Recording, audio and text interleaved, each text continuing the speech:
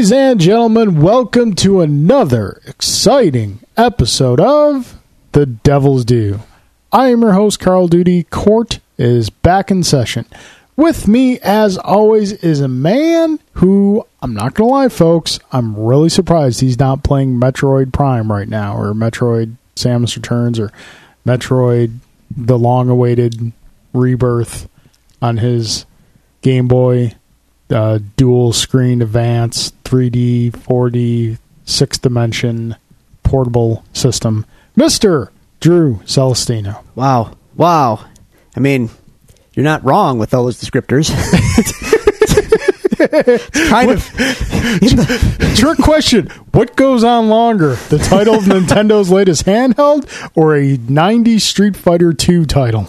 Well, I mean, it is formally the 3DS, but in the big grand scheme of Nintendo's family of products, it's a Game Boy. It's advanced Game dual Boy. Screen. It's a distant cousin of the Game Boy. More or less. Yeah.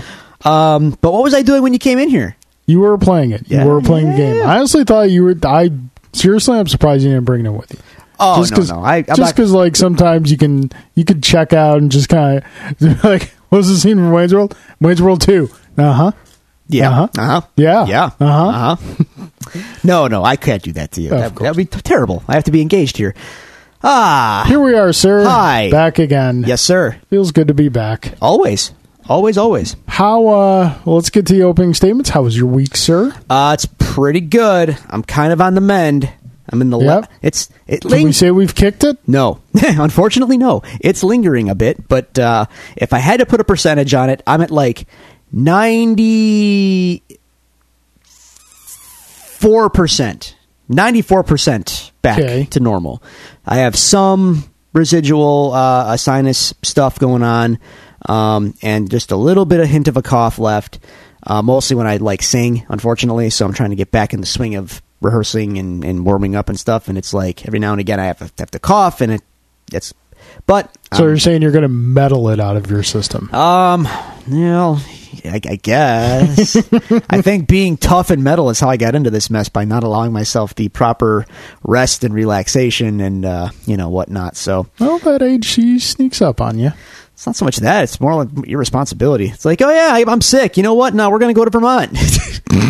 And I'm gonna, you know what? Go to bed early. No, sir. I have Friday and Saturday night to drink beer and hang around. And Vermont's got syrup. I'm sure some of it's cough. Yeah. No. So I probably should have. I probably could have taken better care of myself. Well, so, lesson learned. I guess. Or so. Is it? Yeah. It had. Okay. It's learned. All right.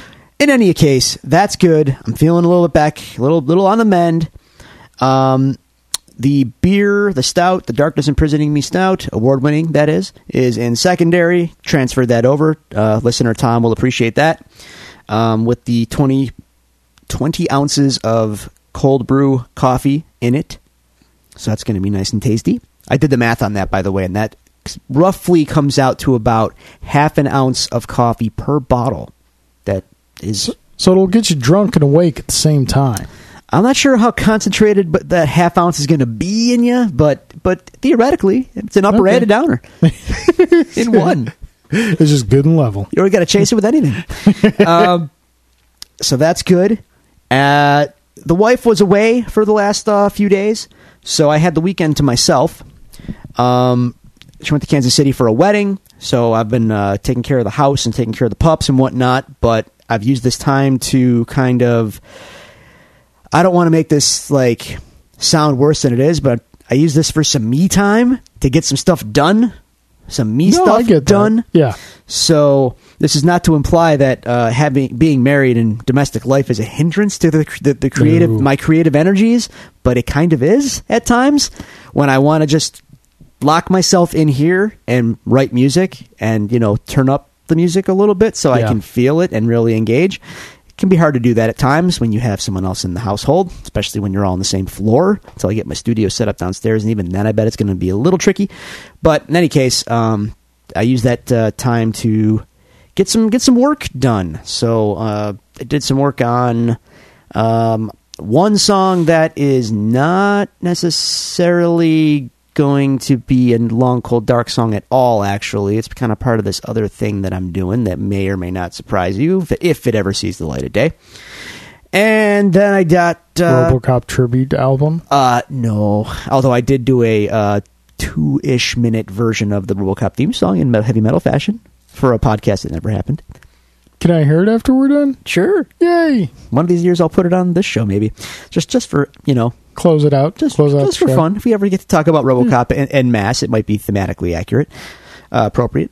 And the other thing I did work on is I got about half a song done for the band. That, well, in theory, it will be a song on the next record. So it's in the demo stage where I just get things arranged and laid out and see how it goes. And I'm really liking it so far. So that's a good development. Felt good to kind of get that rolling. And once I really get things rolling like that, it's one of those things where once the ball is rolling, things can escalate quickly. And I had a good little creative process there for a few days. So that was cool. On top of that, we had Long Cold Dark rehearsal with our new drummer. I think we're going to make a formal announcement about all this very soon. I've been kind of cryptic about it, but I'm pretty comfortable with it all. We all then hung out that evening on Saturday. So me, my guitar player Jason, and drummer in question. Cool.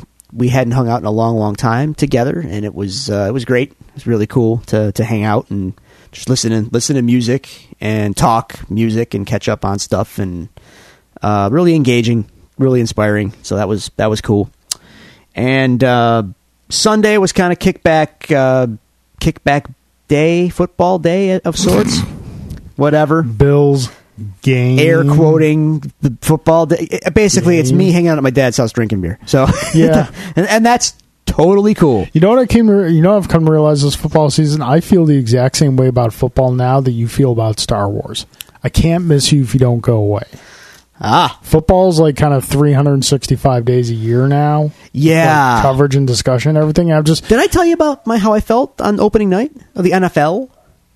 Of not the first Bills game, but the first game. NFL Week 1. Yeah. The Thursday night game was Kansas City, New England. That's the game. Yeah. I remember sitting on my couch. Yeah. And I was just going on Twitter, and I was like, Twitter was bombarded with football. And then I checked my Facebook feed, and like, sure enough, a lot of people on my wall are just football.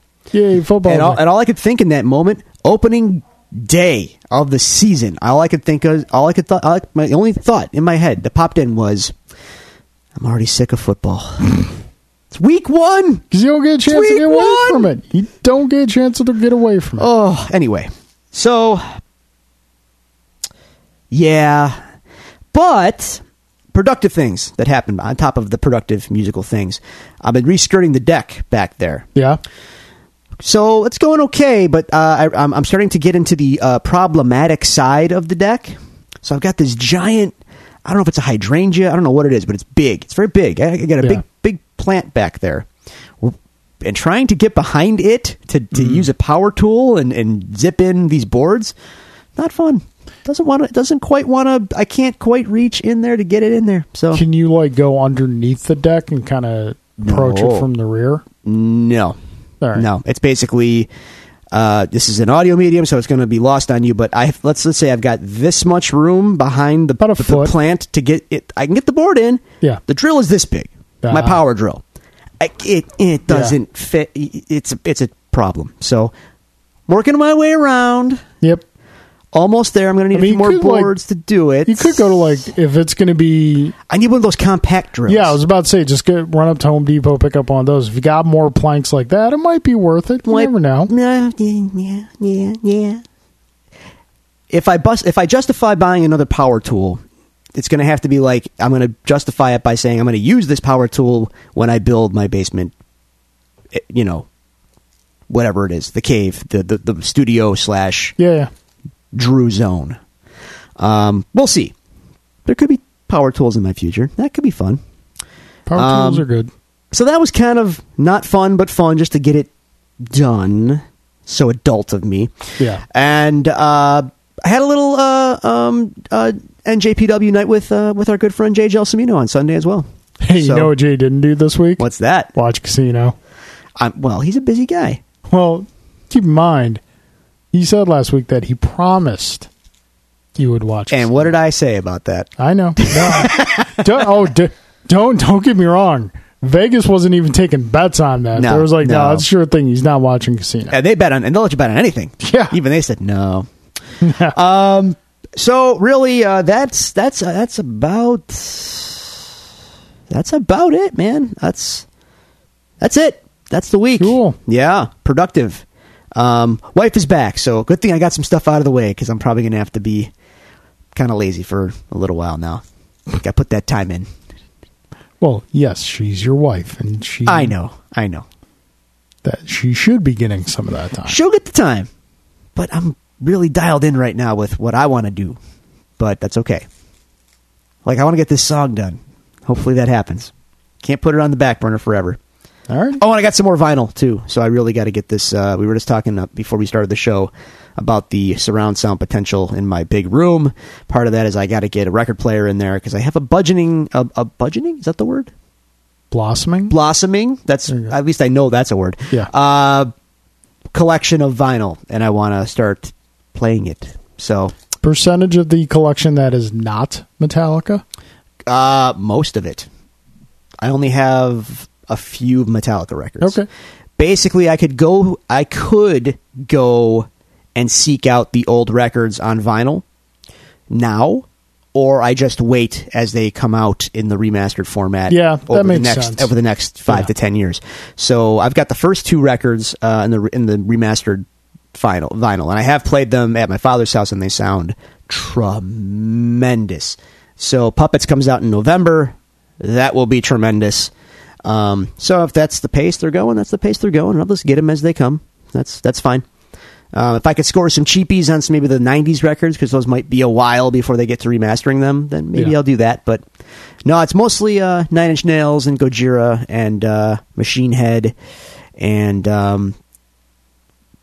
I do have... Oh, yeah, I forgot about that. I have a very limited Strapping Young Lad vinyl as well that is autographed by Devin Townsend. So, I would like to play that once in a while. Anyway. Cool. Yeah. That's the week. I am done. Sir, how are you? I am doing all right. Week was pretty eventful. Let's see, Wednesday, I don't think anything I went. Basically, the week started Thursday night. William, my beloved 1-year-old, is popping 2 molars at the same time. This kid's got all the teeth. God, I hope so. Because 1 molar by itself is a pain. 2 molars at the same time, no es bueno. It's not fun. Thursday night and Friday night sleep was optional for Julianne and myself. So, yeah, Thursday was X-Wing night. Redeemed myself a little bit from my previous week's showing, which 2 weeks ago I went 0-3. Last week I went 3-1. All right. So you're back. Yeah, well, I'm still a work in progress as an X-Wing player. So that was Thursday night. Friday was Julie's birthday. Happy birthday, my dear sweet wife. We started out the day recovering from the night before, very little sleep. And we ended up, we went to the zoo. Oh, yeah. Yeah. It was good. I enjoyed it. I love the zoo. First time I'd been at a zoo in years. Oh. I think well over 10 years. Oh, wow. And can I just say something? Yeah. Every time we went to an enclosure and we didn't see the animal right away, or they were not there for whatever reason, like the rhinoceros wasn't there, and we didn't see it, every time that happened, I said the same thing to myself. Rhinoceros doesn't want to be fed. Rhinoceros wants to hunt. Yeah.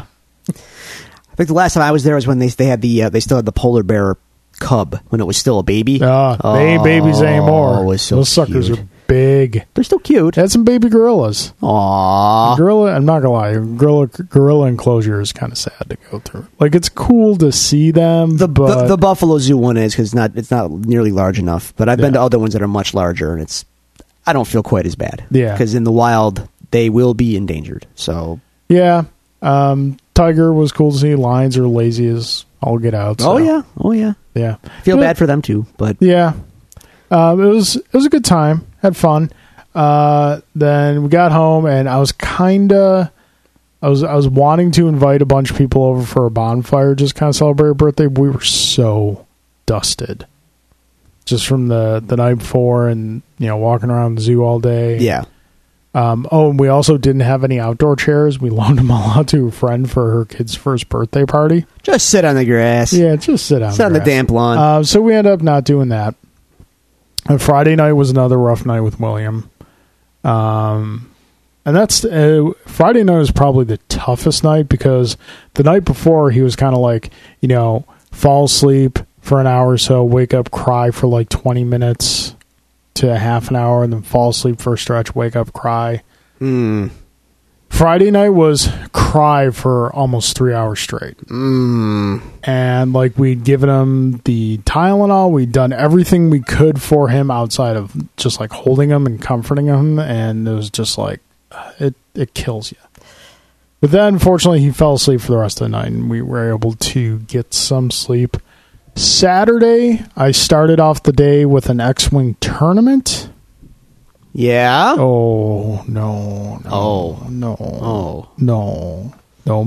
Mr. Good Dice Roll, he not here. Ouch. Yeah. It was bad. Well, I'm sorry to hear that. The first game, I feel I flew my ships properly, but I hate blaming dice, but they just weren't following your way? No. There's a upgrade card, a weapon upgrade called Twin Laser Turrets. It's very big in the meta of the game right now. You see it a lot at tournaments and in play in general because it's a very good weapon. It's not high damage, but it's more or less almost guaranteed damage. Okay. Because you attack with it twice in one shot. So you roll 3 dice, and then regardless of how many hits come up on the dice, it just counts for 1 hit. But then you roll 3 dice again, same time, regardless of how many hits comes up, it counts for 1 hit. Okay. It's a good weapon because the defender has to cancel all the dice in order to dodge one of the attacks. Gotcha. So if you're... it's a high percentage move. Yeah. So if you're a ship that only has 1 defense dice and I rolled 2 hits, there's pretty much no point in you rolling. The damage is going to go through regardless. Sure. Out of 6 rolls with that weapon, I got 1 damage. Oh, God. That's rough. Yeah. That's rough. Yeah. And then, on another, there's a proximity mine. Bombs are also very big in the meta right now.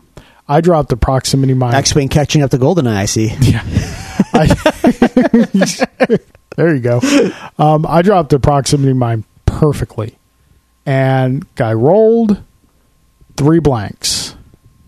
Now I had Cad Bane as a crewman, which allowed me to make him re-roll those. And all he got was a focus. So 6 dice, no damage. I was like, you know what? No. It's that kind of tournament. Yeah. I went 0-2. The second game, I flew one of my ships completely wrong. I did something stupid. And I was like, you know what? I'm dropping from the tournament. I have no chance to win. We got this whole other thing we got to go to. So, I'd like to show up and support the tournament because the guy who runs it is a really good guy, James. And there's a league starting up this week, which is really interesting. It's called the Bounty Hunters League. Mm-hmm. So you can only play as Rebels or Imperials, but in your build, you have to have either a bounty hunter pilot with the ship or crew.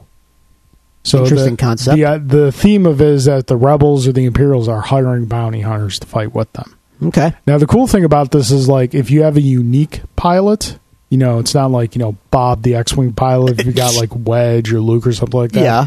If you have them in their build and they get destroyed, they're dead. You can't use them for the rest of the league. So it's kind of cool. We'll see how that goes. So Saturday, after the X-Wing tournament, we went to our friend Callie's daughter's first birthday. And William had his first party foul. Uh-oh. He puked on the hostess. Well... Yeah. Better better now than when he's old enough to know better. Yeah, that's true. Gave him a piece of pasta salad and... No, sir? No. Okay. No. Okay. So, yeah. That was, now we know. That was fun. Knowing is half the battle. Heard that somewhere. Yeah. Finished Deadwood this past weekend. Okay. That's older, but catching up. Like I said, I'm going through like the old HBO shows I've always heard were good, and disappointed that there's no more of it. Sure. Like it was canceled, so there's no resolution. Yeah, Carnival was that way too. Yeah. But it was good. I enjoyed it, but again, I could see why it was canceled. And then we started Vice Principals this week. Yes! That's a great show. Did you watch Eastbound and Down? No. If you like one, you're gonna like the other. It's like that. You need to watch Eastbound and Down. Julie was very caught off guard by Vice Principals. Oh yeah, like she knew it was a comedy, but she didn't know the type of comedy it was. Sure.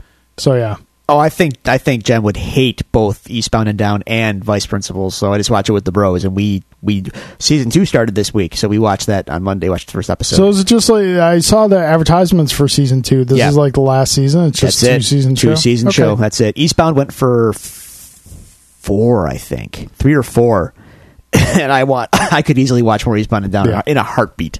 I really like Danny McBride. Yeah. Constant Danny McBride might be a little tough to swallow. He's amazing. He's great. It's all about the supporting cast, though.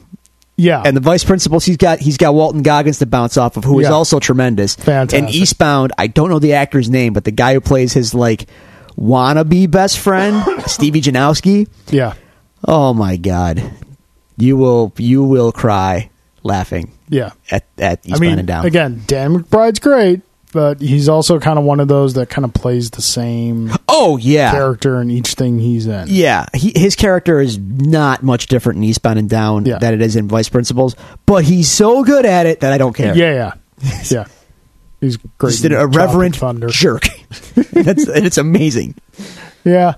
I think Sunday was kind of laid back and chill. Like I said, football. Yay, football. Yeah. And then Monday I had off. Where'd we go? Ran some errands, nothing major. Cool. Yeah, that was pretty much my week. Giddy up. Yep. Dear listeners, if you would like to tell us about your week, you would like to send us any questions or comments to be read on the air, you can find us at the following social media locations. You can find us on Twitter at Devils Do Pod. You can go to facebook.com/Devils Do Pod. You can email us at thedevilsdopod@gmail.com.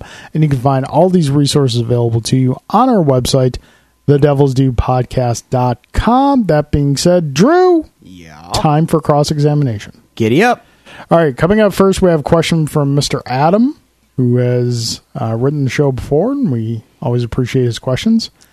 Carl and Drew, I am in the midst of watching Defenders and taking heed to your warnings. I never finished Iron Fist. Okay, welcome to the club, man.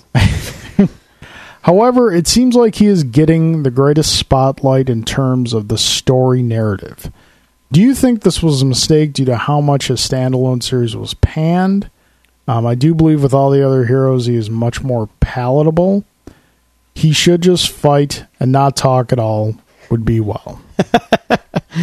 Go Bills. Adam's a big Bills fan.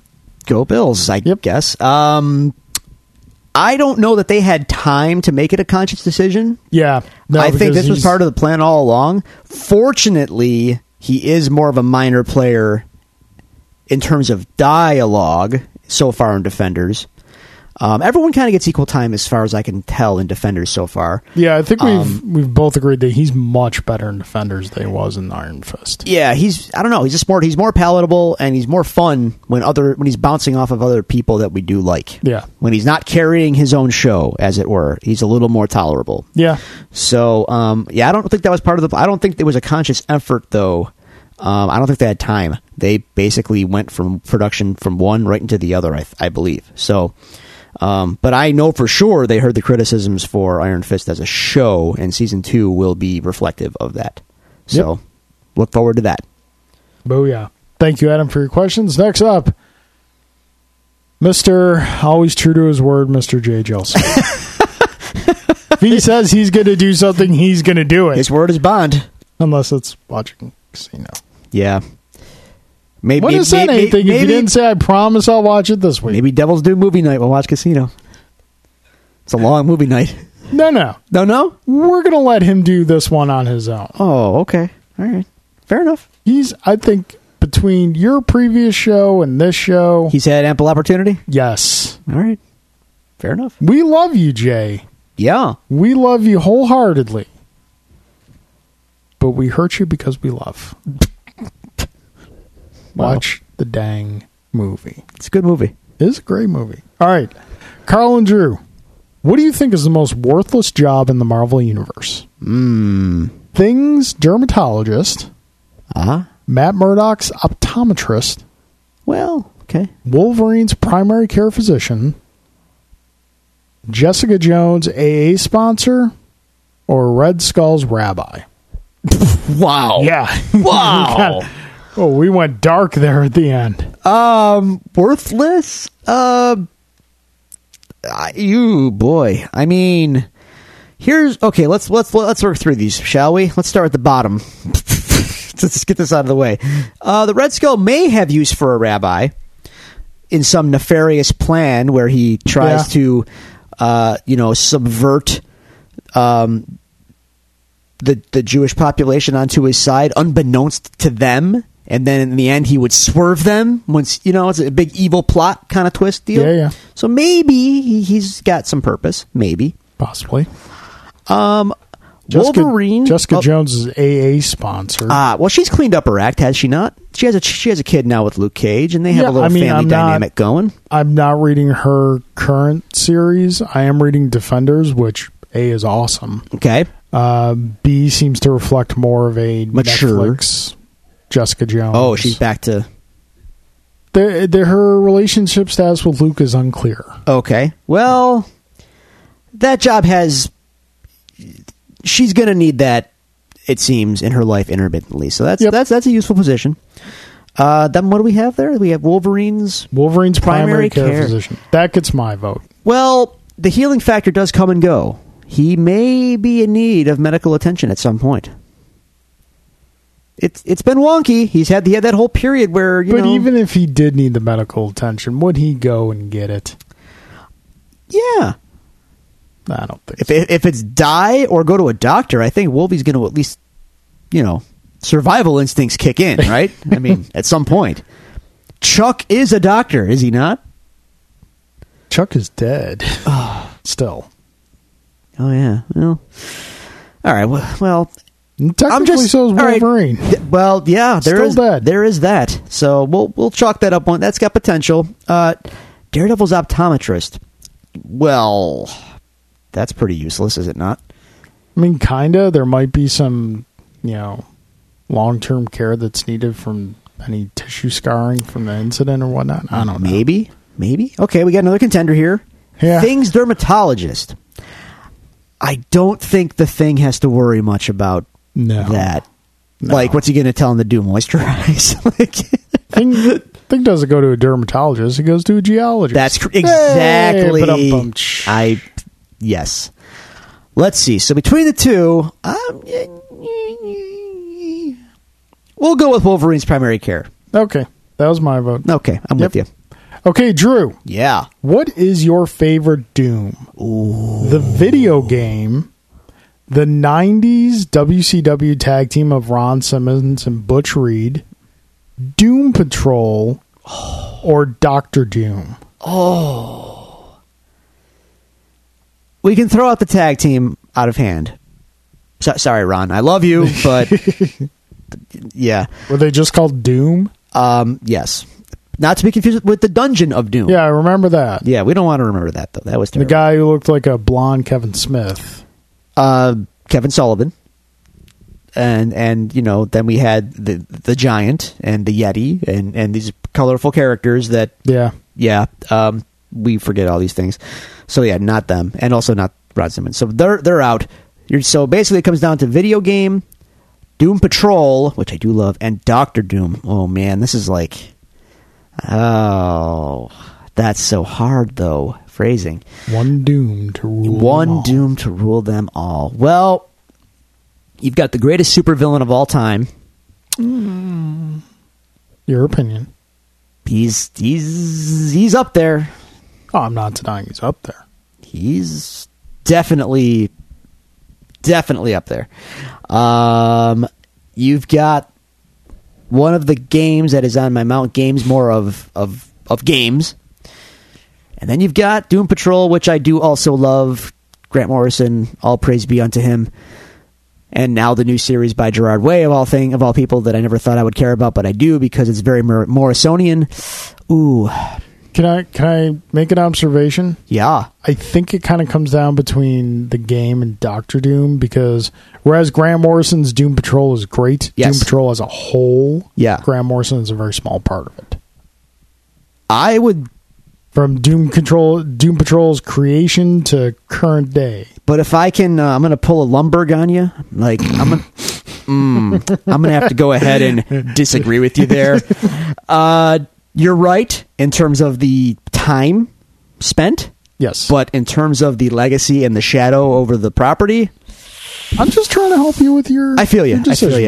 But because I don't want to belabor this any further, if I had to pick one Doom to rule them all, it's going to be Doom the video game.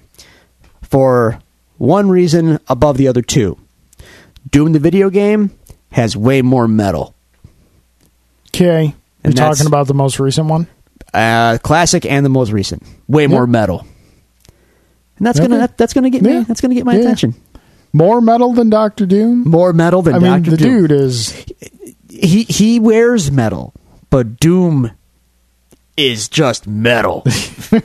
Doom is an album cover, an 80s metal album cover that you could play. Well, I wouldn't even peg it as the 80s anymore, because now the soundtrack is it's metal, but it's not period metal. It's just Mick Gordon did the Lord's work on the new game, man. That soundtrack is stellar. And it's metal, but it's not dated. It's current, and it's hard, son. Alrighty.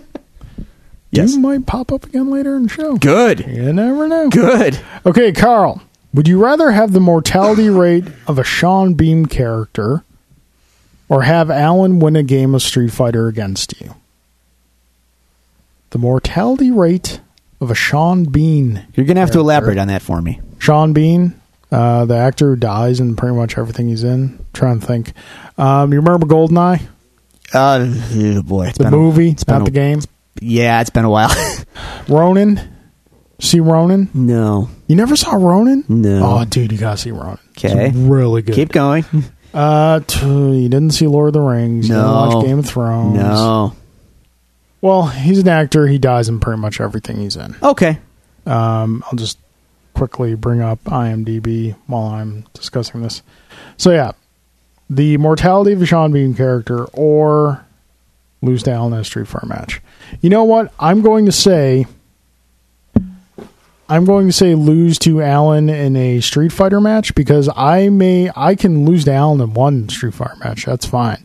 Alan will never beat me in like a set or like a first 5 or something like that. That's just not going to happen. Never say never, but at least you're alive. If he picks up the sticks now, and maybe in like 10, 15 years. Wow. It's gonna, yeah. That sounds like a challenge. You never know. He might have a natural talent for it. I'm by no means a great player, so you never know. But yeah, I'll take losing to Alan in a game of Street Fighter. Did you see The Martian? Nope. Jeez, man.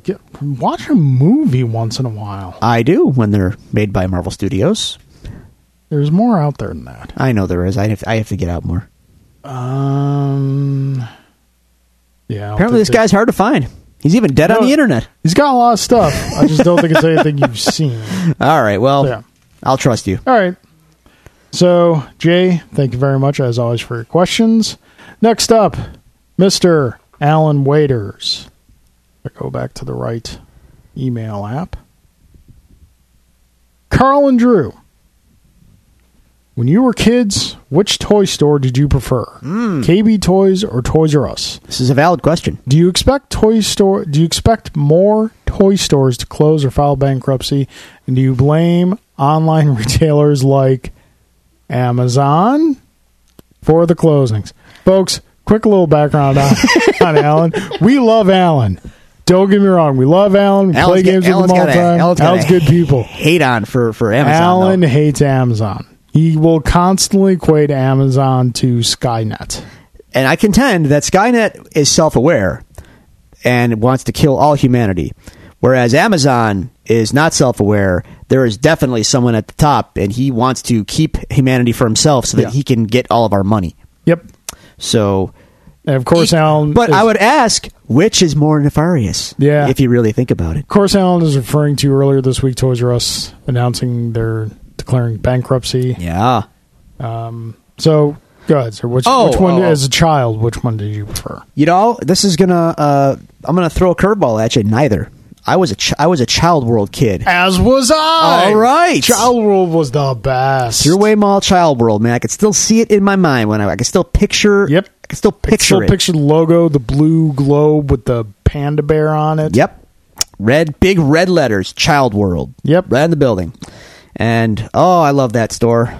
God, I love that store so much. Child World was the best. I would rank them like this: Child World, Toys R Us, KB. Yes, agreed. You know what was funny about that? Child World was like the one I knew and I loved. Toys R Us was like because it was further away from where I lived as a kid, so it was hard. You know, it was a rarity that I got to go there. But when I did get to go there, it was like a big deal. Yeah. So it had that kind of mythical quality. Yeah. But I love Child World more. Toys R Us was closer to me, and it had like. Alan said to me, like, aren't I disappointed that I'm not going to have the fun experiences taking William to Toys R Us that, my father had with me? And my response was, Toys R Us is not the same place it used to be anymore. Not really, no. Like, just for the sole purpose of, first off, kids' toys they're more advanced, yes, but are they as good as they used to be? No. Subjective. We're not kids anymore. Yeah, it's true. But I know what you're saying. And just the 80s, early 90s video game experience of Toys R Us. He'll never have the cage. He'll never have the cage. Flipping the card up to look at the back of the box art, hoping a ticket was in the pocket. Yeah. And if a ticket wasn't in the pocket, you still went up to the cage. Because sometimes they might have miscounted the tickets. Sure. They might have had a return. So that's how I got Double Dragon. Yeah. That's how I got Double Dragon. The Child World. As far as like, these places going away. KB went away because they were the most expensive. Yeah, I wasn't really into KB. They were exclusive to malls and strip malls, so there's a high loitering factor there. Yeah. KB was one of those places that you went in to browse a product and then you went and bought it cheaper somewhere else. Toys R Us kind of just in the market is consuming Toys R Us because they were always they were always more expensive, and now you can't do that anymore. Like, you got to compete, price wise, and that's going to be tough for brick and mortar to compete with the internet for sure. I don't know the answer to that question. Like ultimately, online is kind of taken over, man. I don't know. I don't think they can. I don't think Toys R Us is going to be the last. I think a lot of brick and mortar mainstays are going to go away. The market reinvents itself. It goes through cycles and things like that. Some things stay for a little while, and some things are just consumed by the market. It's capitalism. It's how it works. Yeah. I don't sound thrilled about that, do I? No. Anyway, moving on. Carl, we are going through a 90s nostalgia phase. Yeah, well, we had the 80s. Well, kind of, the 80s is still around, too. Yeah. Do you see 2000s nostalgia phase happening in the next couple of years? If so, what memorabilia do you see returning? Give it a little time. It goes in cycles. I'm sure eventually we'll get to a 2000s nostalgia base. The one thing I can see being big again are Y2K t-shirts. Just 'cause. it's one of those things like hipsters will start wearing them, and then, Hot Topic will pick them up, and yeah. I'm holding up for Y2JP t-shirts. Even I know what that means. Okay, so, Drew, with the Nintendo Direct bombshell that was released last week. Is this where we're going to get into it all? We're going to get into Nintendo Direct later on. Okay. Do you expect more third-party developers to finally get aboard the Nintendo train with the success of Samus Returns? Which classic Game Boy game would you like to see on 3DS? Okay. There's two questions there. Okay, let's start with the last one there. What other Game Boy games would I like to see on the 3DS? To be honest with you, none. I want everything on Switch now. And as much as I love Samus Returns right now, it is great. I would really like it more if I could play it on the Switch. Yep. And it's not even a matter of, it's you don't need two portable devices. I don't need two portable devices, and to be perfectly honest with you, the 3DS is not as comfortable to hold as my Switch Pro controller or even the Switch itself in handheld mode. Yeah. And yeah, it's kind of irking me, to be honest with you. So anyway, but what game would I like to see? Like, what Game Boy game could they revive for the Switch and or 3DS? I wasn't my Game Boy library wasn't that deep, to be honest with you.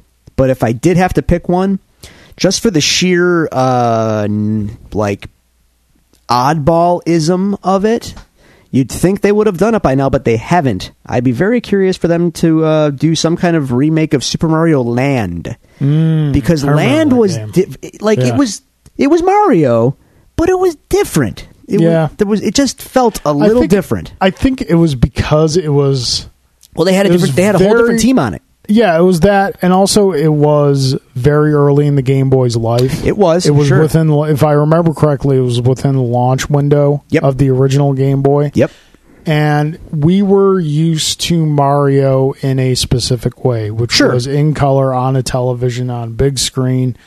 And the Game Boy was so revolutionary in what it was. Like, it wasn't the first handheld video game, but it was easily the best at that point. Absolutely. It was the first interchangeable game. Yeah. And, we all had those, old Tiger LCD games. But they were garbage. Yeah, they were junk. You were getting a full game experience in a handheld for the first time, really. Yeah, so I think that's in a lot of ways why Super Mario Land may have felt so different, other than the fact that it was a different team and there were just different aspects of Mario. There was a level where you were in a plane, in a spaceship flying around. Wasn't there one in the submarine too? Yeah. It was quirky. I was actually talking to my friend Nate. Yeah. You remember Nate? Oh, yeah. He's written in the show a couple times.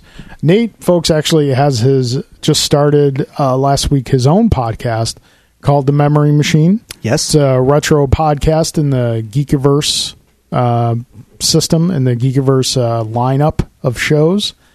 Definitely give that a listen to. I believe it's available on SoundCloud. Also check out Geekiverse.com for that show and many others from them. But he and I were talking last week about, and I mentioned that I was always impressed at how the Game Boy weathered the very short-lived handheld wars. It had the battery life. It was it had the battery life. That's what it came down to, man. It was cheap to run. Yeah. Comparatively. I mean, the Game Gear, the Lynx, the Turbo Express were all more powerful. But they lasted for 5 minutes. I had a Game Gear. Yeah. I had a Game Gear and a Lynx. Man. To me, out of all of them, the Lynx was the best. I didn't have a Lynx. Because the battery life was better than the Game Gear. Game Gears was so bad. Game Gears was really bad. Man. But, Lynx had some crazy fun games on it, too. Yeah. And it was the only system that took into account if you were left or right-handed. A lot of people bring that up, but I'm right-handed, so I don't care. But, yeah, I know. But it is cool. It was ahead of its time. It was a quirky little thing. Sure. Excuse me. Turbo Express, people don't credit that machine for. Never took off here, you know? Yeah, you had this machine that did exactly what the console did. Yeah. Yeah, it just never took hold in America. There's a great wrestling game for TurboGrafx 16. I forget what it was called. In Japan they had the Wonder Swan and all those like that. Yeah. There was a lot of handhelds out there and they had killer titles too that we never even knew about.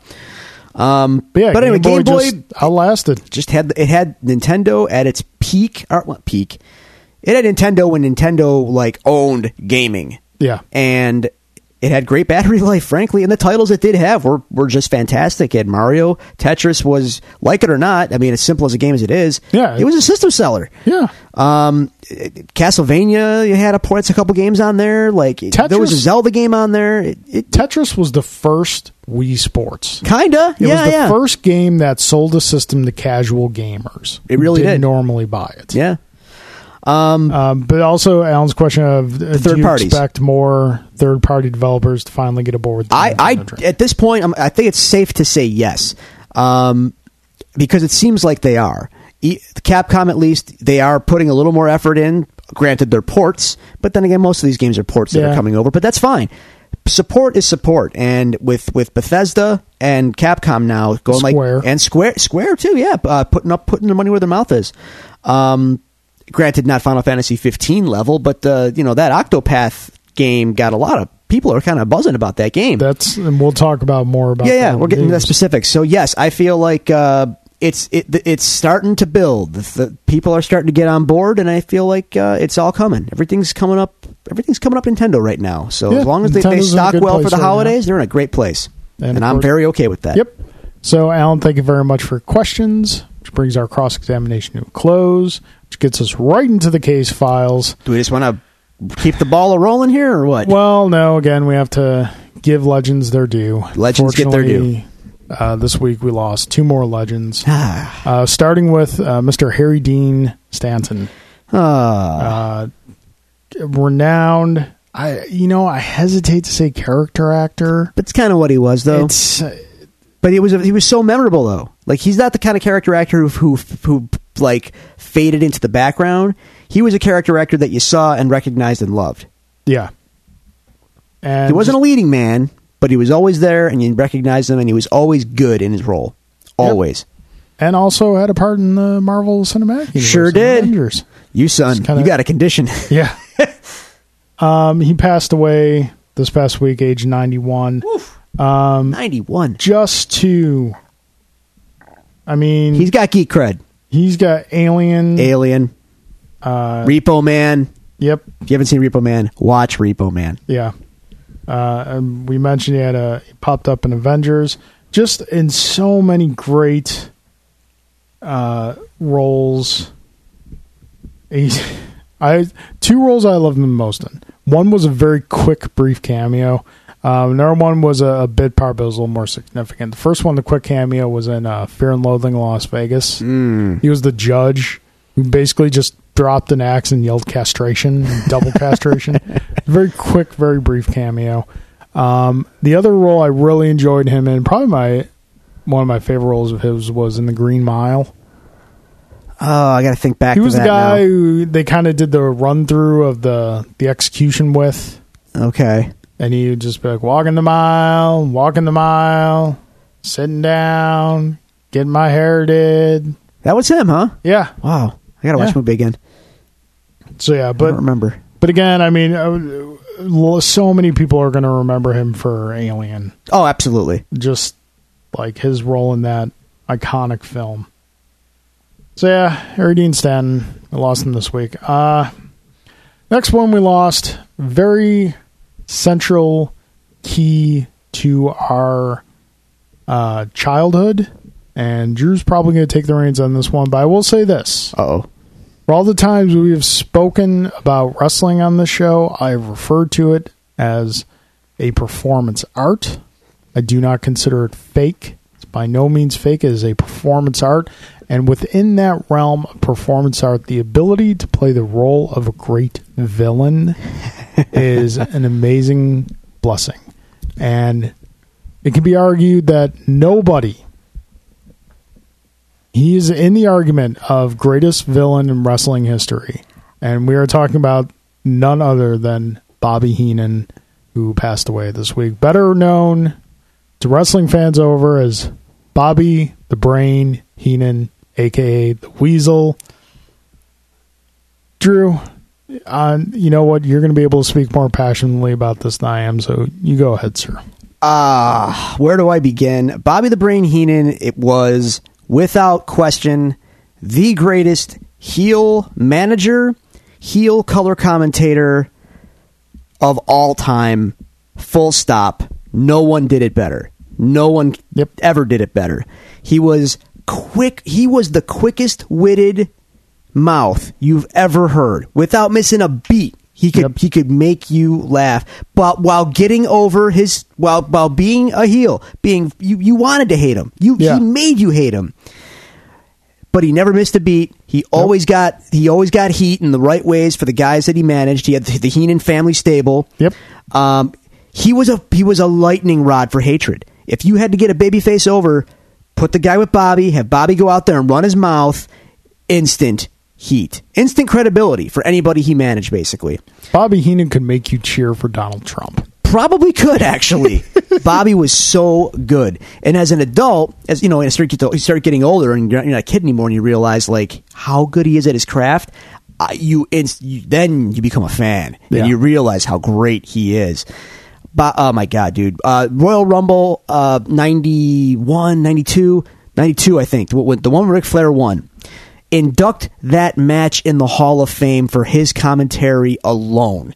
The way he puts over Ric Flair in that match, he's totally biased for Ric Flair. The whole match. Ric Flair goes in at number 3. He's in the match for like 60 minutes and wins.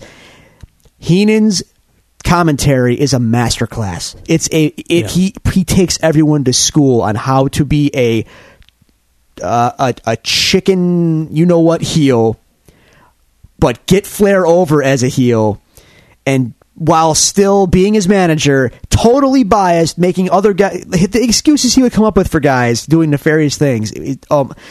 Case in point, Shawn Michaels. This is one of the most famous examples. Shawn Michaels, when he turns on Marty Jannetty in the barbershop, when the Rockers break up, Shawn Michaels kicks Marty Jannetty in the face through the barbershop window. Bobby Heenan on commentary without missing a beat. Look at Jannetty, that coward, trying to escape through the window. I remember that. Amazing. He started out as a wrestler, though. He did in the 70s, and before that, maybe even. And he was a wrestler, and eventually, though, he just got out of it and started managing and using his comedic chops and timing as a host of Primetime Wrestling with Gorilla Monsoon. Everyone remembers that pairing. Gorilla and Bobby were the best. Yeah. Together, especially, they were just tremendous. They were kind of the A team to absolutely the B team of Vince McMahon and Jesse Ventura. Yep. And eventually Bobby and Vince, and on and on. Bobby could work with anybody. And then in WCW, obviously when he left, famously one of the greatest and yet saddest moments in Raw history, when Bobby got fired from WWF and Gorilla Monsoon physically threw him out of the building on his last night. And he went to WCW. I didn't know that as a kid, but that's where he ended up. He was great there too. And just Bobby Heenan was the best. Unfortunately, he was diagnosed with throat cancer in the late 90s, early 2000s, and I mean he had part of his tongue removed. They did induct him into the WWE Hall of Fame in the early 2000s when he could still speak.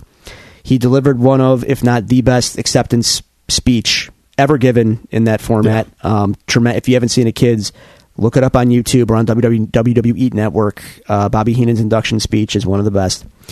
And then he had parts of his jaw removed, unfortunately, and he hasn't been able to speak in many years. So the guy who was one of the funniest, best comedic timing, wittiest mouths in the business has not been able to speak in many years, and it's very sad. So while as sad as it is, to see him pass, in a way, it's I feel somewhat of it. Some of it is sort of a blessing. Like he's not suffering anymore, and it's not one of these all too common stories with wrestlers from that generation that there was substance abuse involved, things like that. No, not Bobby. It was just his time. It was his time. Yep. It's sad, man, because Bobby was just the best. I'm telling you. Royal Rumble 92, Survivor Series 93. I'm not sure. I think it's 93 or 94. When it was the Hart family, it was like Brett and Owen and their other two brothers versus Shawn Michaels and like his little stable of knights or whatever they had. And Stu Hart and Helen Hart were at ringside, the Hart parents. Yeah. Bobby's commentary. Oh my God. He is savage on the Hart family. And it is hilarious. It is the funniest thing. It's the funniest thing you've ever heard. Bobby was great. he will definitely be missed, man. Bobby was the best. I don't know if that he gets enough credit, to be honest with you, because he's been kind of alive but forgotten for the last little while. Yep. Now that he's passed, obviously he got his tribute on Raw, and now he's kind of, fans are reminded of how great he was, but anybody that knew how great he was. So it's unfortunate that he didn't get a little more recognition in the later years here, but Bobby Heenan, the best. Yeah, I'm going to have to look up the Raw tribute on YouTube, because I gotta Raw be honest, tributes are usually... I think they could have did better. It was good, not as good as Dusty's, not as good as other ones they've done. And I feel like, I don't know, I feel like they could have did better for Bobby. Considering all the footage they had, they could have did better. All right. Do you think maybe they shorted him a bit because he ended with WCW? They own WCW. Who cares? Yeah. All right. But then again, Vince is very petty, so yes, maybe. Bobby. Oh, Bobby. All right. Well, on to more enjoyable stuff. Yes. Earlier this week, we got a first look at Hellboy from the reboot of the movie that is coming. And surprisingly enough, you'd be fooled to think Ron Perlman is reprising the role, because dude looks exactly like Ron Perlman. It looks like he could have fooled me. It looks good. It looks great. It looks great, but it just looks exactly like Ron Perlman. Yeah. And granted, there's not like a lot of interpretational room with the appearance of the character. Like, this one's hair is down and up. But you know what? I'm okay with a Hellboy reboot. Yeah, it's fine. Because he's one of those characters that, it's not Marvel, it's not DC, it's something different. So, let's see. Different is always good. I'm open to it. I just saw the picture, though, and I had to laugh. Like, why'd you even bother recasting? Like, well, I don't think Perlman wanted to do it without Del Toro. Okay. Well, that's fair. Fair enough. Yep. Okay, so as we've mentioned, we not only are big video gamers, we are big board gamers as well. Ooh. Tried and true, always fun board game to play, great introductory game is King of Tokyo. And the company, Aiello, that produces King of Tokyo, announced a new expansion pack earlier this week. King Kong is coming to King of Tokyo. Now, a lot of people on the biggest board gaming website is Board Game Geek. Okay. A lot of people on the forums not happy with this.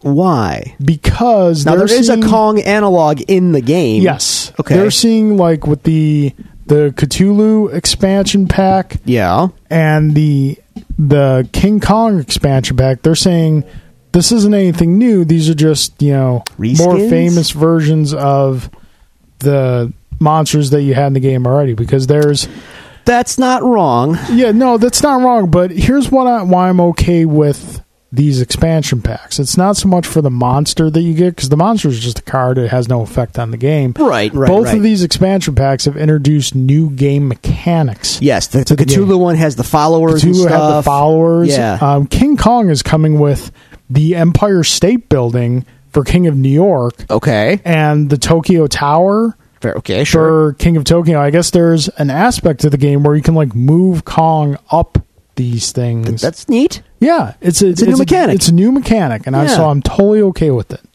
Cool. Yeah. Now, with that being said, King Kong being included into King of Tokyo, can Godzilla be far behind? I don't see why not. And if he is, what will his ability be? One can hope for atomic breath, some sort. I've always wanted to see, as much as I love King of Tokyo, I would love to see a board expansion, which we're kind of seeing with King Kong. Well, King of New York is kind of that. Yeah, I would like to see a bigger board and more kind of environment destruction. King of New York, again, has that. Something let's say, okay, if you're trying to attack a monster and there's a building in between you, the building absorbs one of your punches. Okay, I see what you're saying. So if you roll 3 punches, only 2 go through the monster. All right. So, yeah. But then again, things like that, you change the core, what makes it work and what makes it fun and quick. It might not always work out. So, true, touche. I don't know. We'll see what happens. All right. So, probably the biggest event that happened for all of us last week. More so Drew than me, but I enjoyed it, regardless of what he thinks.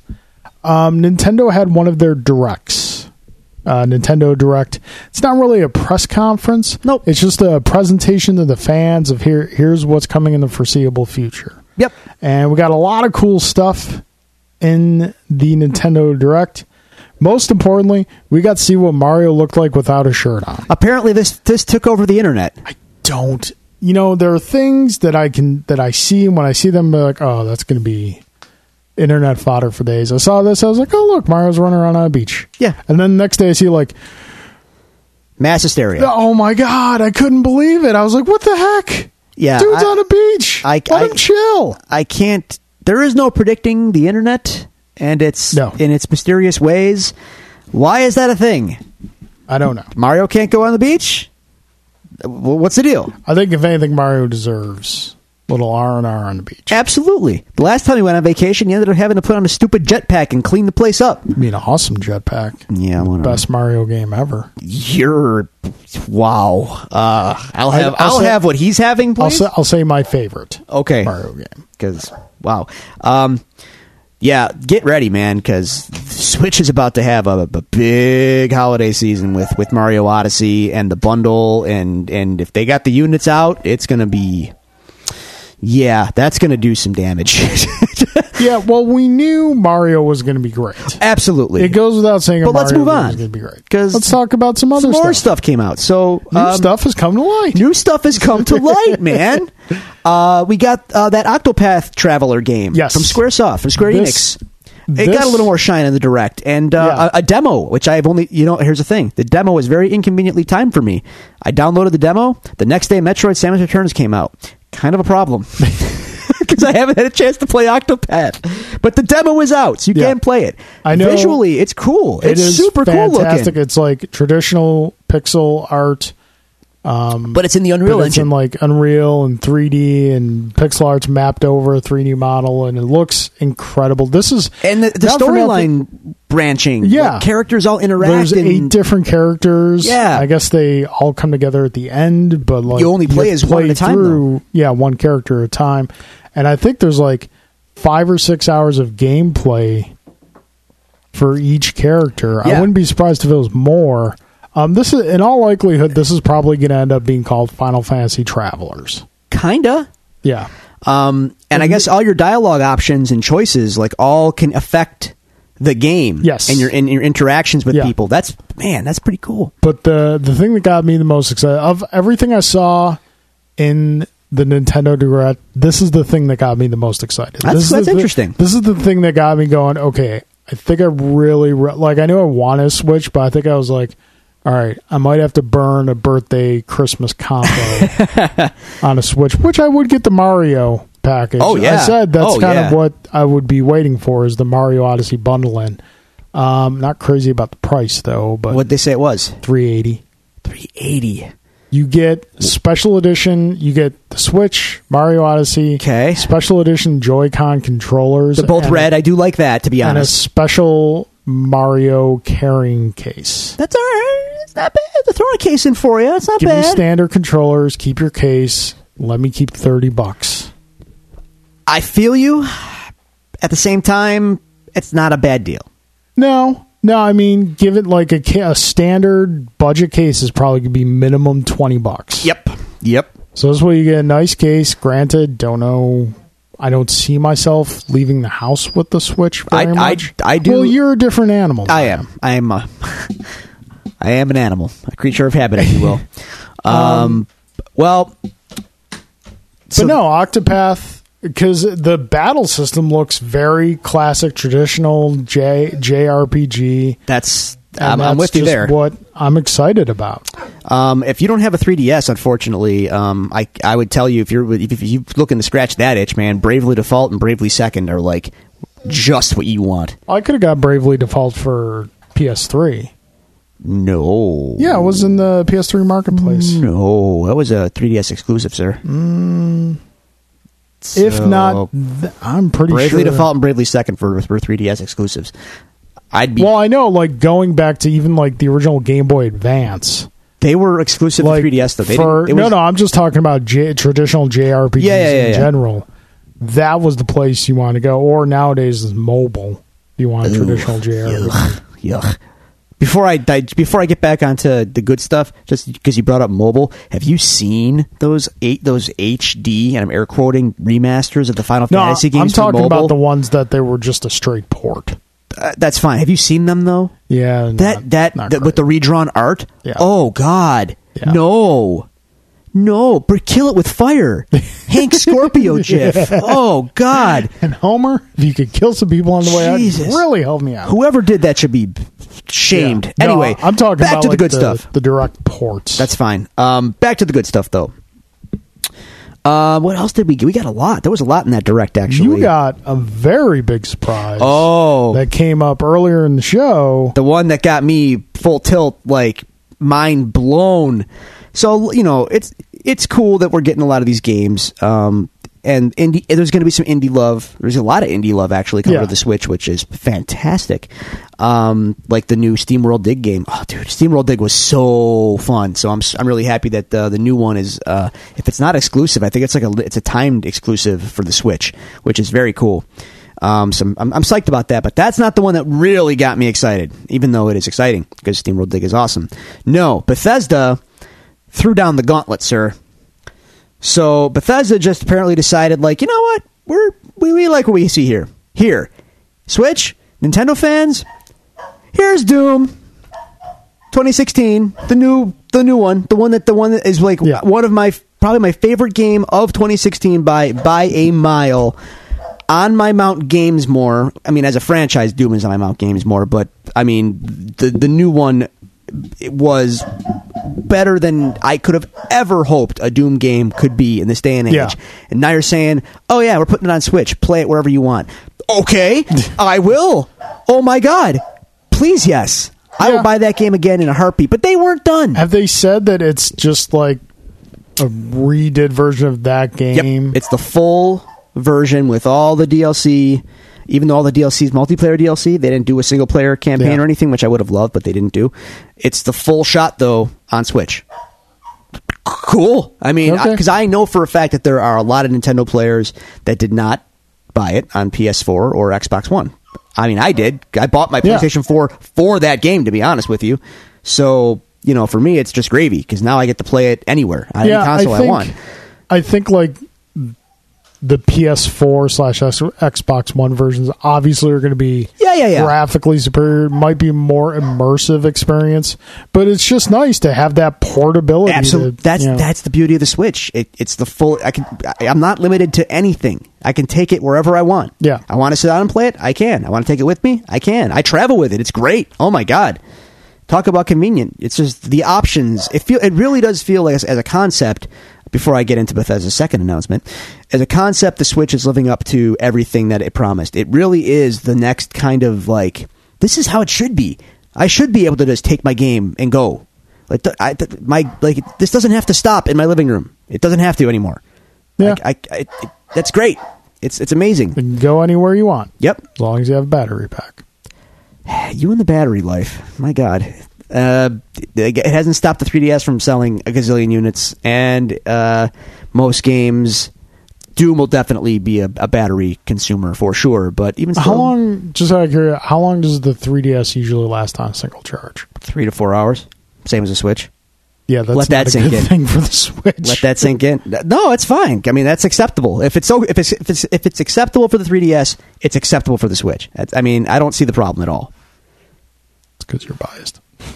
It doesn't seem to be biasing anyone else buying 1 million 3DSs in the world. I'm sorry, 100 million 3DSs in the world. No one cares. The battery life is fine for a 3DS.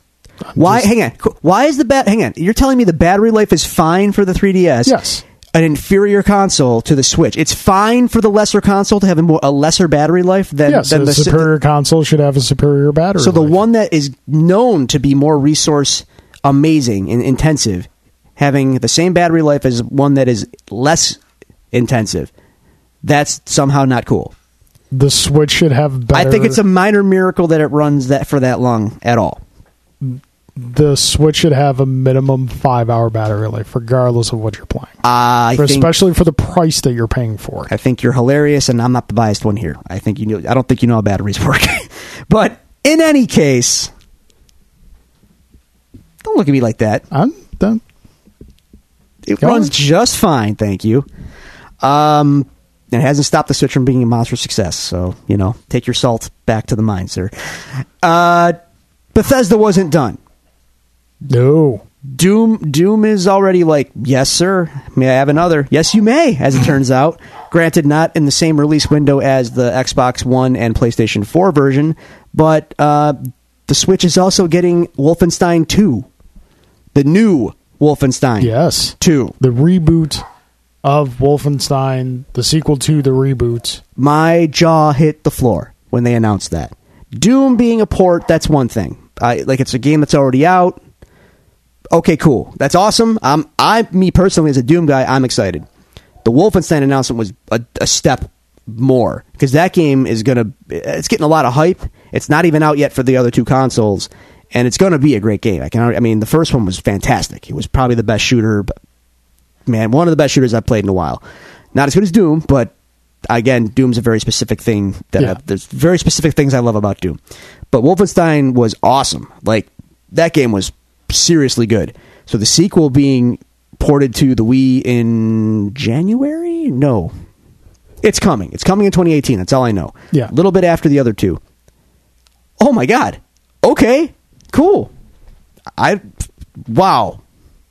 Let's go. Yeah. That was a big surprise, I'm sure, for everybody watching. Super no awesome. one was expecting either of those titles on the Switch. So yeah, that's good to see that support. And it kind of flew under the radar, but again, it's an old game, so I'm not going to get too. I'm treading carefully here, but given who the game is from, does give me a little pause.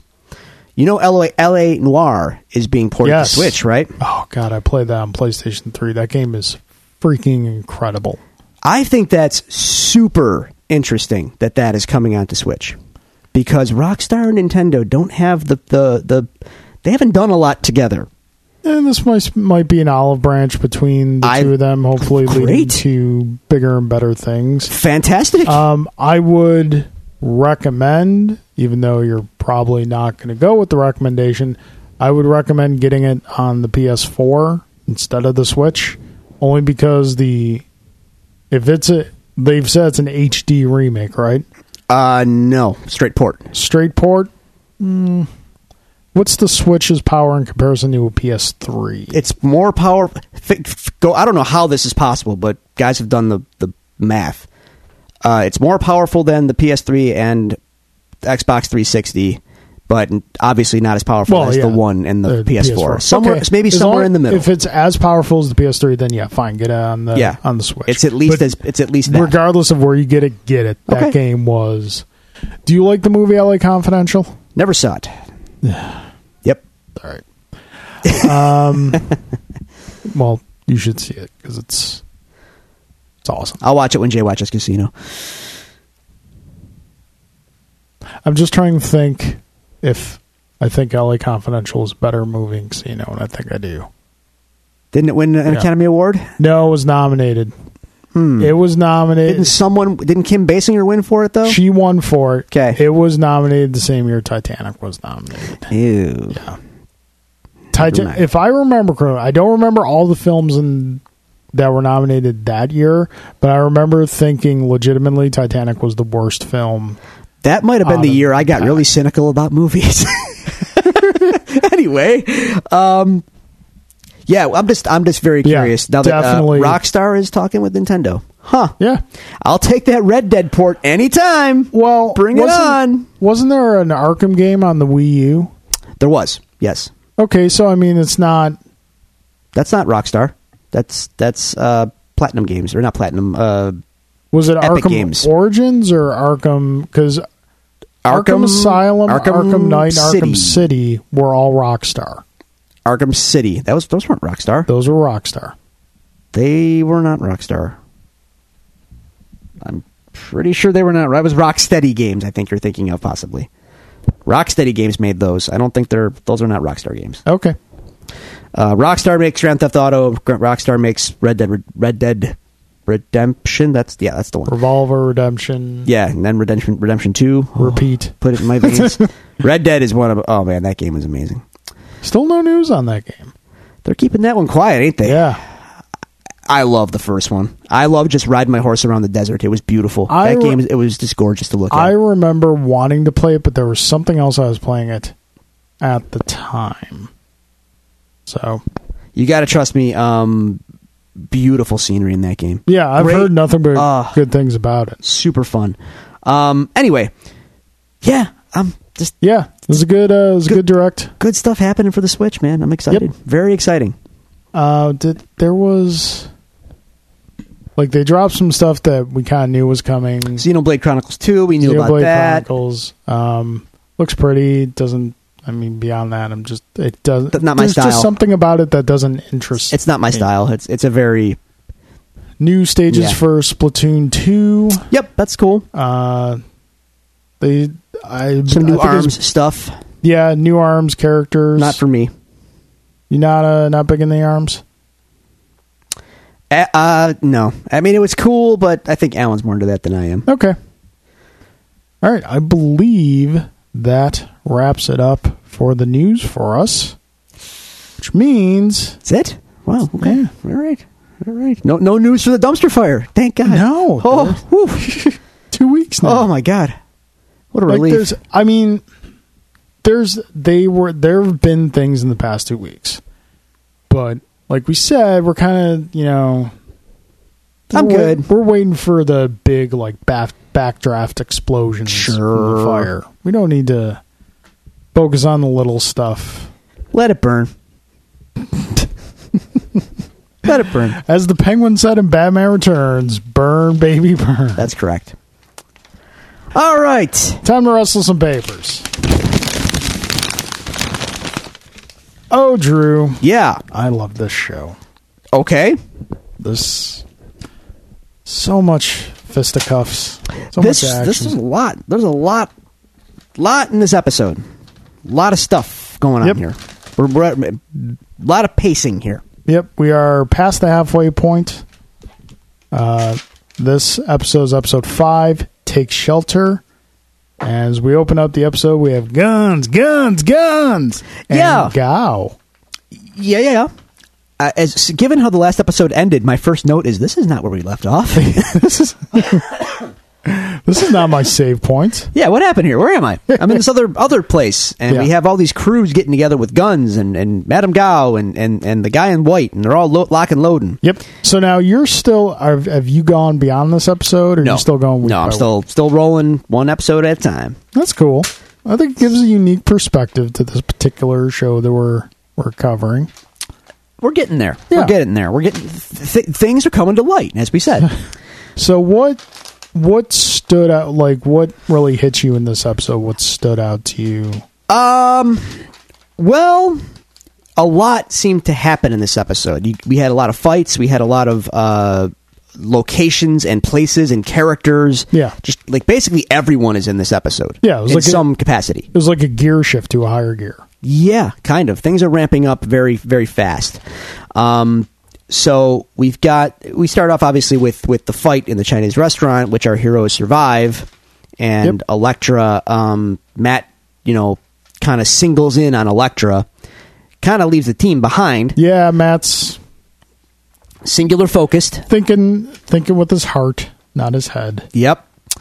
So he drags her outside and tries to remind her of who she is. Yeah, and Madame Gao straight up drops one of her own dudes. She does, because they defied orders and they were trying to cap the Iron Fist. A tap on the shoulder and a gentle reminder keeps another set of fists in the game for you. Yeah, but this is all cannon fodder, and I think she's old enough to know that. So she got her message across. They were trying to kill everyone, and she reminds them with killing one of their own, we want the Iron Fist alive, dummies. So, okay. Also, shoot across her nose, not up it. That's right. That's right. Exactly that. No, you fool. They said they comb a desert, so we're combing it. Anyway. You know what this fight scene in the restaurant this episode reminded me of? Was, ironically enough, with Daredevil being part of this, reminded me of the fight scene in both the comics and the movie in April's apartment of the Ninja Turtle movie. So just like the bad guys just kind of constantly pouring in, and just kind of the way the camera's moving around it, like going from one small contained fight scene to another small contained fight scene. I love Sawande versus Luke Cage. Yeah, he kind of takes Luke to the limit, doesn't he? Yeah, he's like, they say you cannot be broken. We shall see. We shall see. Sawande, you know what? I'm going to say something here. You may agree with me, you may not. Sawande, MVP of this episode. When you think of like all the stuff he did just from being tied up from a chair. Yeah, he gets some shine. He gets a little shine. Yeah. The Japanese guy, the taxidermist, he gets a little shine too. He just has a very confident aura about him that I think is interesting. Madame Gao seems to have powers. You have to. Did this come in Iron Fist? Because I don't recall her having powers. Jessica had the dumpster in front of the door. Madame Gao somehow channeled her chi or something, Iron Fist style, and knocked. What is this? She showed this not in the way they're depicting it, but she did show this in the first season of Daredevil. Did she? When she knocked Daredevil back a good 10, 15 feet. It wasn't like, the whole force push thing. They showed the contact between two, but she got a little something. She comes from Kunlun. She has been trained. There's no reason to think she is not, in her own way, as deadly as the other fingers in the hand. I guess. Okay, fair enough. We also see... They do seem to have some level of ability. She can spam it, too. She was doing it left and right. Danny might want to take a lesson or two. She's spamming the fist. Anyway. Yeah. So that's that, and that's all. This is all pre-credits, by the way. Yeah. This is all before the credits start. Craziness. So. Oh, real quick side note. Yeah. So Marvel vs. Capcom Infinite came out today. Oh, it formally came out today? Yes. Okay. It formally came out today. It's the first time that I can't remember when that Capcom fighting game came out, and I have little desire to own it. Seems to be the overall consensus. Yeah. Although I've heard that it plays well, but graphically it's terrible. Yeah, it's the graphic. The two biggest complaints about it are the graphics and the roster. Well, so can't help you there. It's basically a $60 upgrade to Ultimate Marvel vs. Capcom 3. Yep, I'm good. Although, if I do eventually get it, which is not beyond the realm of possibility, sales and whatnot, and we'll see what DLC characters they come out with. I would probably take as my first team Ghost Rider and Strider, so I could just call the team Ghost Rider. You're welcome. Well done. Well done. Okay, back to the task. That's quality wordplay. Okay, so yes. We got a lot of fighting going on before the credits. I gotta get this out of the way. What's up? One thing that's driving me nuts in this episode, and hopefully, and in previous ones, but this one it became more annoying. Yes. I guess it's probably budgetary. Can we just CGI out Stick's hand instead of doing the whole extended, my stump is as long as my other hand. Just wrap it up. It's not something I noticed extensively, but when you mention it, I can't unsee it. It's just one of those things. It's just yeah. We can do so much with CGI. I know. Just and in a lot of ways, CGI is cheaper than practical. It's a nitpick, but I know. No, I can't help it.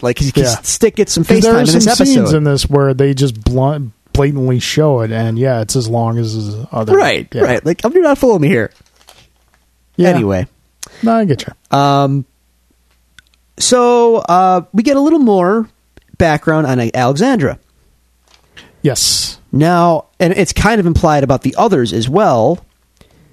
This is not her first life, as it were. No. She has died before. We've established that Alexandra has been around for a very long time. Right. There's also mention in this episode of the substance. Yeah, whatever the substance is, which is bring them back. They kind of clued it in this episode that the substance is what is used to bring them back. So one can wonder, is the substance... Because when we saw in the resurrection of Elektra... I thought it was just people's blood. Was the goo that she was resurrected in? Or was it that grape powder they put in there? I thought the goo was the blood from all those people that they were bleeding dry. Remember when Daredevil found the farm, if you will? Yep. I thought that's what that was. Like, it's other people's blood and they feed on it somehow, mystically. Don't ask me how, but... So, I don't know what's going on with this substance business. I mean, I know, but...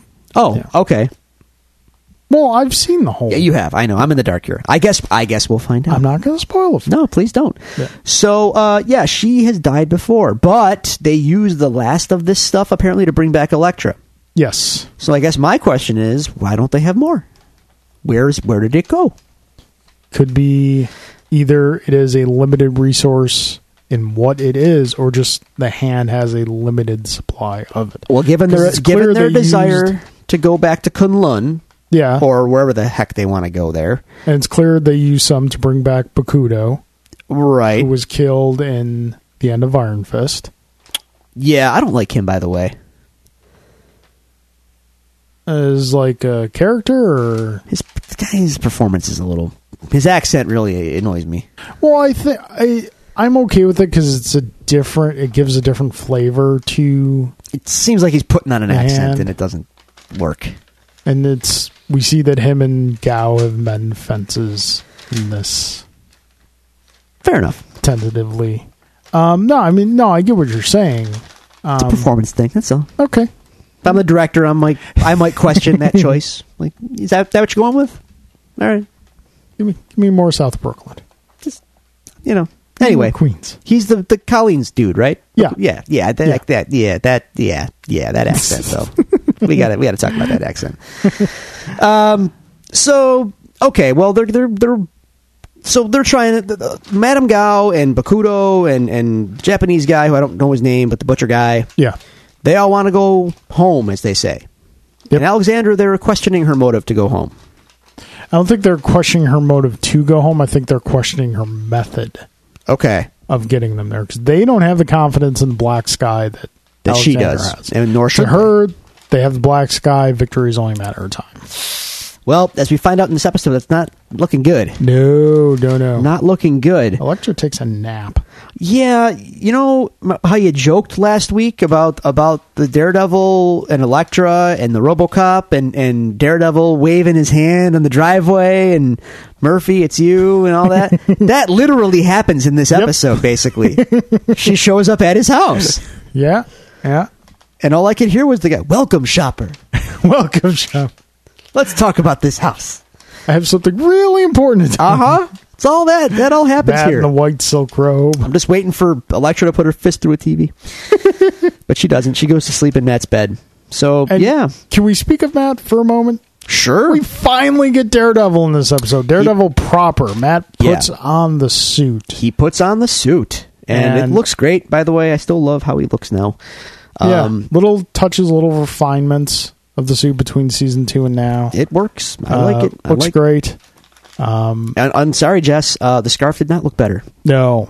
That little line got me. I loved how when he shows up at the hideout and he shoots the billy club around Sawande's neck. Yeah. Danny's like, it's really cool. It looks like it's kind of cool. Kind of cool. Daredevil's got the toys. Yeah, and Stick wants Daredevil to be leader. Yeah. Because he thinks Danny's stupid. Yeah. He's not Danny's wrong. Stupid. Sawande says Danny's the dumbest Iron Fist. Poor Danny. At some point, you kind of have to feel for him.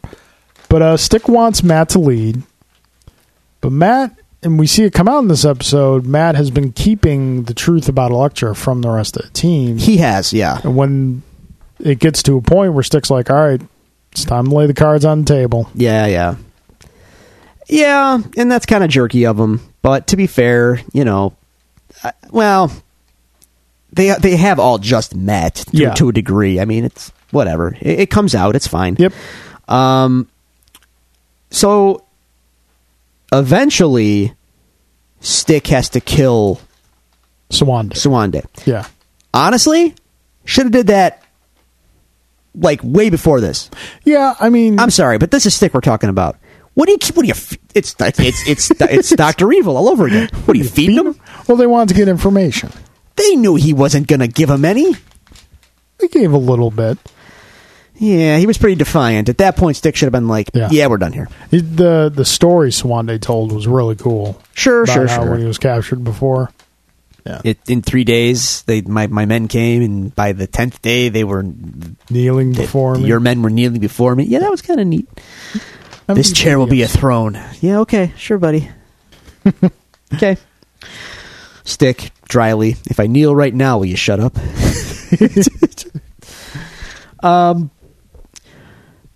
Little things in this episode kind of irk me. Not irk me, but, characters making silly decisions. So, such as? Okay, well, the point of this episode basically is that our heroes find out that the Hand is now going to start targeting their friends and loved ones, right? Yeah. So we got to get the friends and loved ones to safety. Gather them all together. Same place. So Luke goes to Claire and says, we got to get out of Dodge. Yeah. Danny's in the car with Colleen. Let's go. That's only good if they're actually in the car, Luke, because what do? They get out of the car. Just stay in the car, Colleen. It's like running upstairs in a horror film. You wouldn't have got slashed in the belly if you would have just stayed in the car. Well, Danny instructed her to. He shouldn't have got out of the car either. Danny. Well, they saw the Hand show up, and they wanted to help Luke. Luke's a big boy. He can take care of him. I know Luke is a big boy. But you got Claire with him, so, that's a little bit of a handicap there. Fair enough. Handicap. What? Handicap. Oh, poor Stick. Anyway. He hand-decapped himself. That's right. And they're fighting the Hand. So they're hand-decapped. Oh, hey, hand puns. And there's some dissension in the hand, as we saw. Yes. Would you say that there's a little arthritis in the hand? A little inflammation? That was good. Bravo, sir. Well done. It's in my notes, actually. Well done. Wrote that one down. It's not bad. Hands cramping. Anyway, so we get... So anyway, yeah, Colleen, Misty, Claire, we get this scene with Karen. It annoyed me a little bit. Here's why. Karen's reaction. Yeah. My notes here. Perspective, Karen. Perspective. Yeah. He's warning you, and all you can think is like, you're doing it again? Like, yeah, that's why he's here, and he's protecting you. He says it outright. He's like, yes, I am doing it again, because if I don't, people are going to die. Yeah. And she's all like... It's like, Karen, you need to get over this. Yeah. Right now. You gotta see a bigger picture here. He only saved your life doing this. Yeah. I mean, I don't know.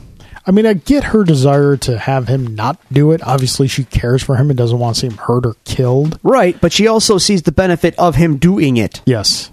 And she explained to him earlier in the series. Yeah. Like, I don't know. Yeah. I don't know. I get you. Pick a side, Karen. Pick a side here. So everyone gets kind of gathered up, the good people, into what I call the Sidekicks Lounge here. I was hoping Arthur was going to be there. Alas, he was not. He's on the tick on Amazon. Yeah. Colleen gets a bit of a gut check in more ways than one. She gets sliced in the gut. Yep. But then, like, she kind of cracks for a moment. Yeah. She's kind of realizing that she's out of her weight class, more or less, but also finds purpose in protecting those who are there at the station. Sure. And she gets a little moral support from Claire. Yeah. Foggy and Karen have a little reuniting. I don't like cleaned up Foggy. This has to change. Come on, cleaned up Foggy looks good. He looks slimy. He looks like a bad guy now, like Wall Street style. It's not good. Gotta grow that hair out, buddy. I don't trust you anymore. We can't be friends. I mean, that's the crux of the episode. Stick does eventually kill Swande. Beheads him because he tried to kill Dan. Well, it was really an empty threat when you think about it, right? Like, he's got the piece of glass and he grabs Danny and he's like, I have the fist. Like, yeah, but you need him alive. So what's your threat here? You going to kill him? You're not going to kill him. Yep. Thankfully, Stick took care of this before it could be a problem for anybody. Elektra runs away from Alexandra. We got a little arthritis in the hand. And Murphy, it's you. Those are my notes. Yep. Elektra is maybe remembering who she is, or at least kind of. Yeah. Fragments are starting to come together. You can even see, like, when Alexandra walks into her room, she like turns and is ready to fight. Something she would know Alexandra when she's walking in. So yeah, and she has the moments of hesitation when she's fighting Matt and the one guy, the taxidermist guy, samurai taxidermist saw it and like questioning that, and so yeah, things are picking up. But I really like, this episode is a lot of fun action scenes, fighting, sure, getting to see characters in a way we enjoy seeing the characters. I like when Luke shows up with the van. He's just got a big smile on his face. I got you guys something. Got something. It's like the scene in Reservoir Dogs, the trunk scene. Come outside, I want to show you something. Yeah. And they open the trunk. The cop, they all laugh. If I have any this is a very fast-paced episode, and a lot kind of is revealed and a lot happens, and that's all good stuff. But if I have any critiques, now that I'm just kind of sitting here thinking about it, it's that I still don't know what the Hand is up to. What are they going to do to New York specifically that's going to lay it to waste, and why? I don't know, and they haven't told me. Nope, they haven't. So they've just told you that the Hand is going to do something, and it's going to be extremely bad, and for something else, they need Iron Fist. Okay. I mean, I'm guessing they need Iron Fist to open some kind of door to Kunlun, theoretically. That's my guess. They need Danny to open a door. That's probably what they need him for. But the whole raising of New York, I don't get yet. So the Hand is still a little bit nebulous as a overall big bad threat. So yeah, anyway. Fun episode, though. Overall, still enjoying the series? Yeah, it's fun. Yeah, it's fun. Honestly, we have 4 shows converging here, but honestly, it really just feels like a Daredevil mini series, which we're okay with. Hey, what's this show about? Seeing as what our show is. Yeah, maybe it's just because he's the only one in costume. Yeah, if we can get Danny a costume, please. Yeah, it would go a long way. Yeah. Anyway, nice.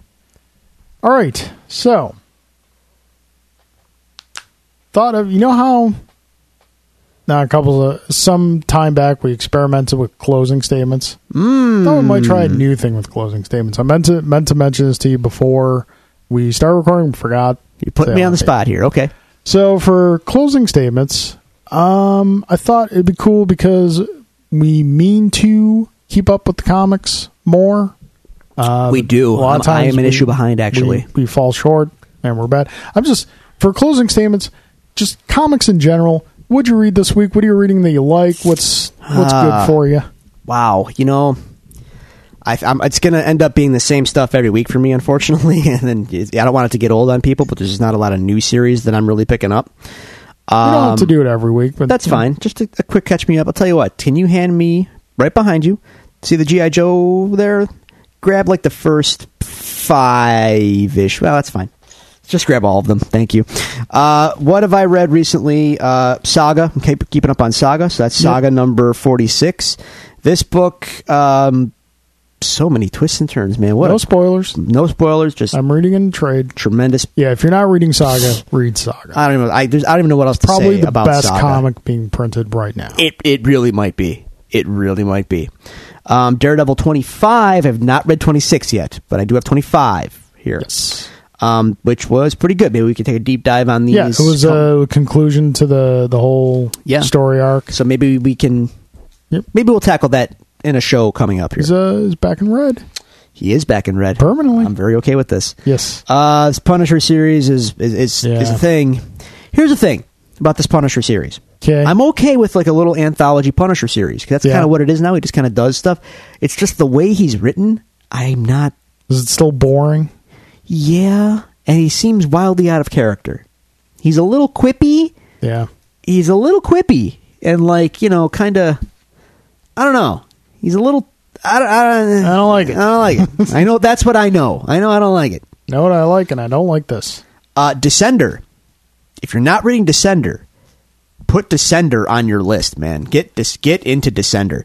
If you like sci-fi and space and robots and big epic, it's super cool. It's just a really well written book. Jeff Lemire, tremendous writer, and he's doing really great work here. And I would recommend this. I would recommend Descender to anybody. It's really, really fun. Really good book. Yep. Southern Bastards. Jason Aaron, man. And Jason Latour on the art. But Jason Aaron's one of my favorite writers. And Southern Bastards is a tremendous book. Really heavy-duty stuff. And this is actually the first issue. This is number 17. In a few months, they had a little hiatus there, and they're back. And it's great. And Southern Bastards is really good. Yep. And Invincible, number 139. We're winding down, man. Yeah, 144 is going to be the last issue, if I remember correctly. Number 140 comes out this week. So the final storyline here, part 7 of 12, The End of All Things, as the story is called. And it's, I don't want to spoil anything for anybody, but oh boy, are we wrapping things up. I'm going to be sad when that book is over, man. That has been consistently one of my favorite comic books every single issue. And I don't want it to end. Yep. So, anyway, that's what's up. I'm doing, kind of a little more mainstream. This week was Green Arrow, new issue of Green Arrow. They're doing a hard traveling hero storyline, but they're doing it well in that it's not an aimless quest. He's like chasing down a case that's kind of taking him cross country. Team up with Hal Jordan, Green Lantern. Mm-hmm. Oliver Queen and Hal Jordan team up. It's always going to be good. Latest issue of Hal Jordan and the Green Lantern Corps was really good. What else did I read? New issue Star Wars was good. Funny. Yeah. Okay. What else came out this past week? Street Fighter versus Darkstalkers. Okay. Fun book. Capcom, just, sure. Fun fan service. Light fluff. That's all I really need out of it. Actually, Udon, the comic company that did... Not the noodle. They are reprinting their original Street Fighter series. Okay. I'm not sure if they're doing it issue for issue or in like smaller trades called Street Fighter Reloaded. I would highly recommend getting those. Okay. Because that series was incredible. It was kind of a light week for me this week. All right. Something just came to me, and seeing this as a closing statement, I kind of just want to get something out there. So you know that I'm a G.I. Joe fan, right? Yeah. New series starting this week. Yeah, let's... Not. Well... I saw they're teaming up with Mask. Don't ask questions. All I know... Here's the thing. Here's the thing. No, what I'm getting at here is... there is a little bit of a thing happening right now in Joe fandom with the comic series. Yeah. And the writer, and there's some drama, and there's some... Are you talking about Larry Hama? No, the other guy that's doing this new stuff. So, I shouldn't be surprised by this, but I kind of am, and now that it's dividing people, I'm definitely like taken aback a bit, and I just want to kind of put a little disclaimer up. So, Joe fandom, I did not know this, but now I'm not surprised, but again, is apparently very... How do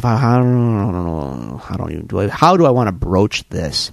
Might as well just put it right between the eyes and we'll pick up the pieces afterwards.